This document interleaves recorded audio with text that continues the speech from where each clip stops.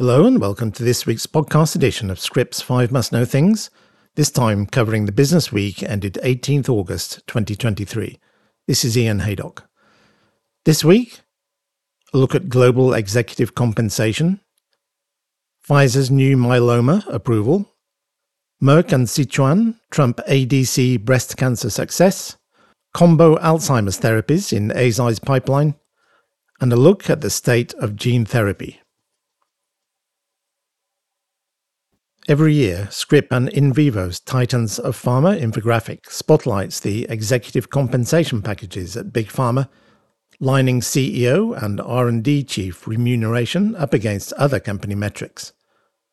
The compensation figures provided in our data charts include base salary, bonus and long-term incentives, including equity awards, and are gathered from companies' official filings. The list encompasses 20 biopharma companies with the highest revenues in the world.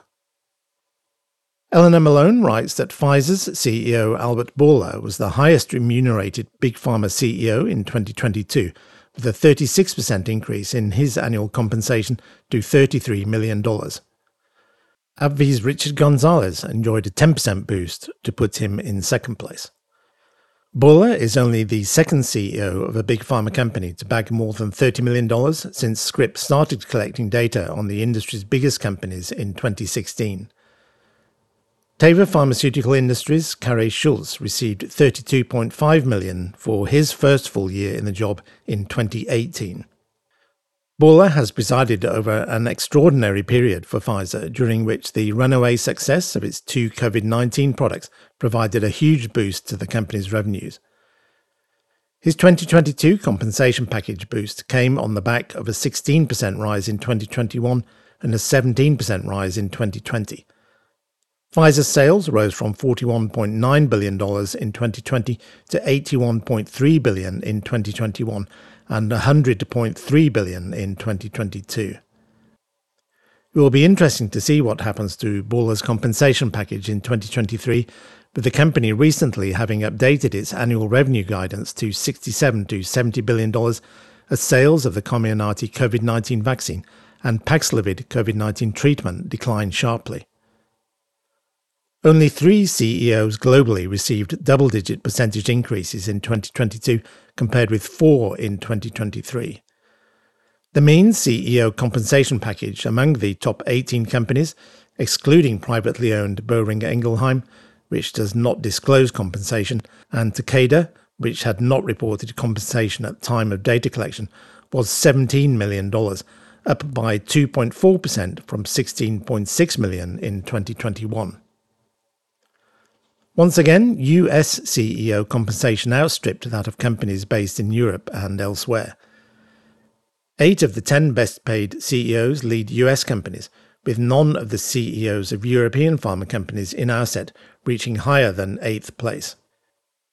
Unusually, Johnson & Johnson has fallen out of the top 10, with CEO Joaquin Duato debuting in the list in 12th place.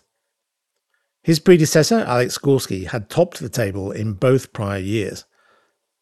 While Gorsky took in $26.7 million in his final year, 2021, Duato's package was worth less than half that at $13.1 million in 2022. Please go ahead and explore the interactive dashboard across multiple years and data points in this infographic article. The number of BCMA-directed therapies for treating multiple myeloma has grown following the US FDA accelerated approval of Elrexfio, Pfizer's anti-BCMA times CD3 bispecific antibody. Given its flat dosing schedule, and adverse event profile, the company sees the potential for the drug to gain traction in the community oncology setting rather than staying relegated to academic cancer centers, as BCMA-directed therapies have generally been to date. Alec Diarman writes, the FDA gave the green light to Elrexfio on 14th August for patients who have received at least 4 prior lines of therapy that include a proteasome inhibitor, an immunomodulatory agent, and an anti-CD38 monoclonal antibody, based on results from the Phase 2 Magnetism 3 clinical trial.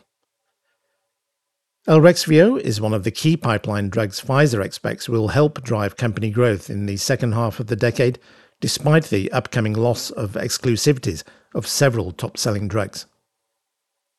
Elrexfio is the second BCMA-directed bispecific antibody to win FDA approval after the approval in October 2022 of Johnson & Johnson's Tecvayli. It also comes fresh on the heels of the 10th August FDA approval of J&J's Talvey as the first GPRC5D approved myeloma therapy. The approval of Elrexfio was based on data from Magnetism-3, in which Cohort A, comprising 123 patients, showed a 61% overall response rate, including 35% who had a complete response or better. Cohort B, which included 64 patients, showed an ORR of 33% among patients who had received prior BCMA-directed CAR-T or ADC therapy, with 84% of responders maintaining response for at least 9 months. One of the selling points that Pfizer is looking to use for Elrexfio is its dosing schedule. What we see here is differentiation around being the first and only bi-weekly BCMA option, Pfizer multiple myeloma development head Sriram Krishnaswamy told Scrip. I think that's something that we see as being important. But potentially the most ambitious goal is to possibly bring use of Elrexfio into the community oncology setting, and Krishnaswamy said flat dosing could enable this by eliminating any complexities and confusions. The adverse event profile and associated monitoring requirements are another factor, said Pfizer Vice President of Hematology Akos Siberi. He noted that while patients require hospitalization for 48 hours for the first step-up dose and for 24 hours after the second dose, they do not require it afterward.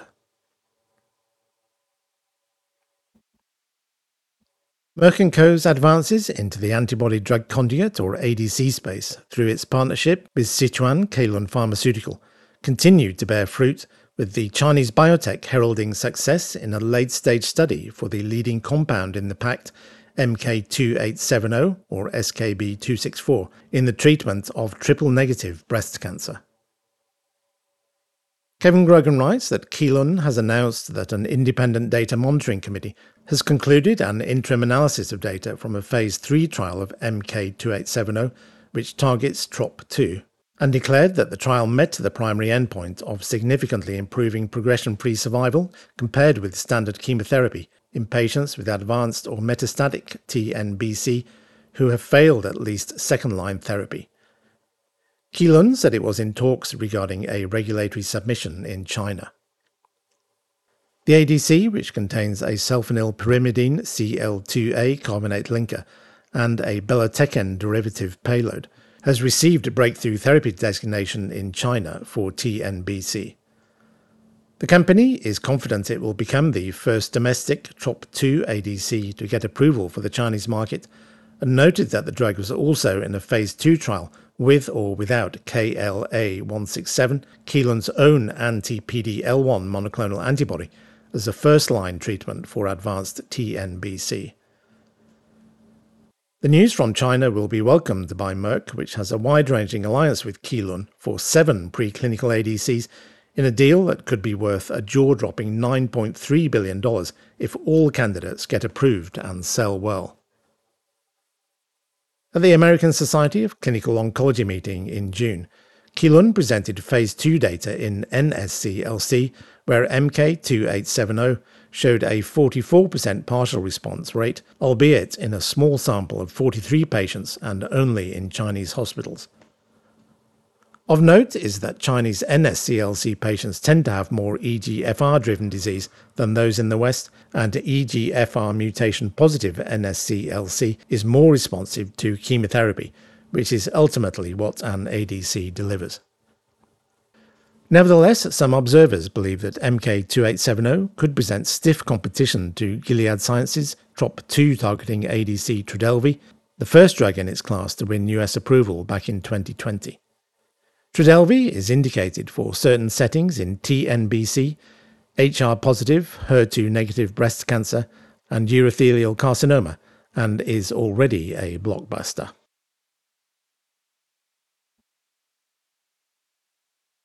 Eisai has a challenging task ahead in bringing its Biogen-partnered amyloid protofibril clearing antibody, Leqembi, to Alzheimer's patients in a market that's struggling to meet the testing and IV administration requirements for the medicine.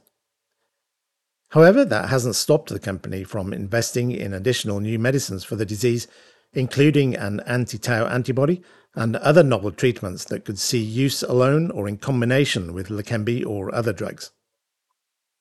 Andy Jackson writes that the Japanese company presented biomarker data for Leqembi and initial phase 1 results for its microtubule binding region targeted anti-tau agent E2814, the recent Alzheimer's Association International Conference, and more data are expected for both molecules over the next several months. Eisai also has taken 2 new candidates into phase 1 with readouts expected in 2024. These are E2511, a small molecule tropomyosin receptor kinase A allosteric modulator, and the antibody E2025, an ephrin receptor A4 inhibitor. In addition, the company has a TREM2 modulator in the discovery stage. We do think that all of these molecules are complementary, targeting different parts of the Alzheimer's pathway. Michael Irizarry, who's Eisai Inc.'s Deputy Chief Clinical Officer and Senior Vice President of Clinical Research for Alzheimer's Disease and Brain Health, told Scrip. It may ultimately require kind of specific biomarkers to determine the patients that would be optimal at the specific stage for each of these particular treatments, Irizarry said. We do think that, like cancer, it'll require kind of a specialized combination of treatments to really arrest the disease, as well as moving earlier to perhaps prevent the development of the disease overall. Eisai continues to seek out novel Alzheimer's biomarkers and drug candidates through in-house research, as well as through partnerships beyond its Biogen collaboration around Leqembi. We always survey the environment, especially to see if there's anything that is either further along than our current molecules or that have benefits in certain ways, especially in the discovery phases, Irizarry said.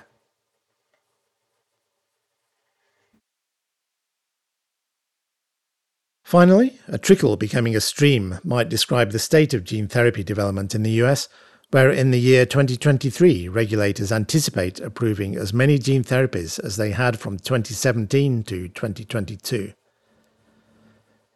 In the process, the US FDA will have unleashed not only viral vector-based gene therapies for ultra-rare diseases, but treatments using newer modalities like gene editing to treat more common conditions like sickle cell disease.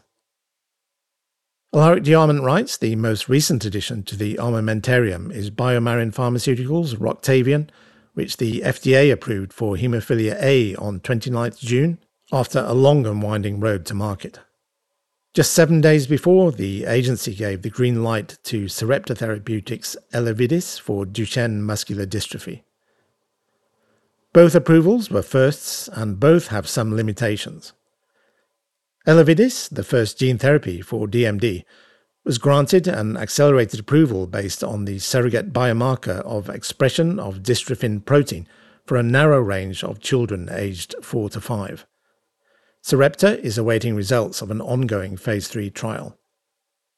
Roctavian became the first gene therapy for haemophilia A, but an imputation analysis that the FDA used to isolate the effect of the gene therapy from prophylactic therapy limits the claims made on the label in a way that could make it harder to persuade physicians to use it.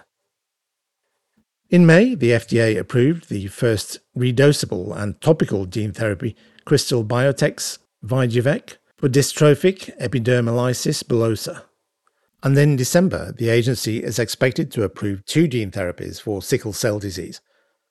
Bluebird Bio's lentiviral vector-based levotibeglogene autotemcel, and what could become the first ever gene-edited therapy, Vertex Pharmaceuticals' CRISPR Therapeutics CRISPR-Cas9-based hexagamglogene autotemcel.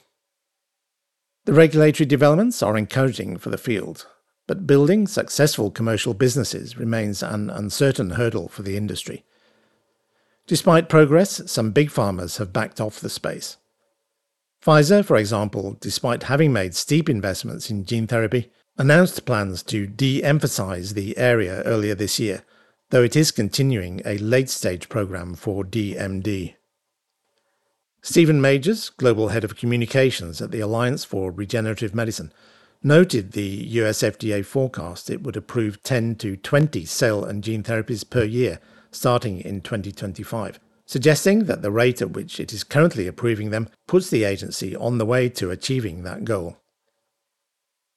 But as more gene therapies come onto the market, it will require a rethink of the way healthcare systems pay for treatments, given their often high cost, but also high value, and incorporating outcomes-based models.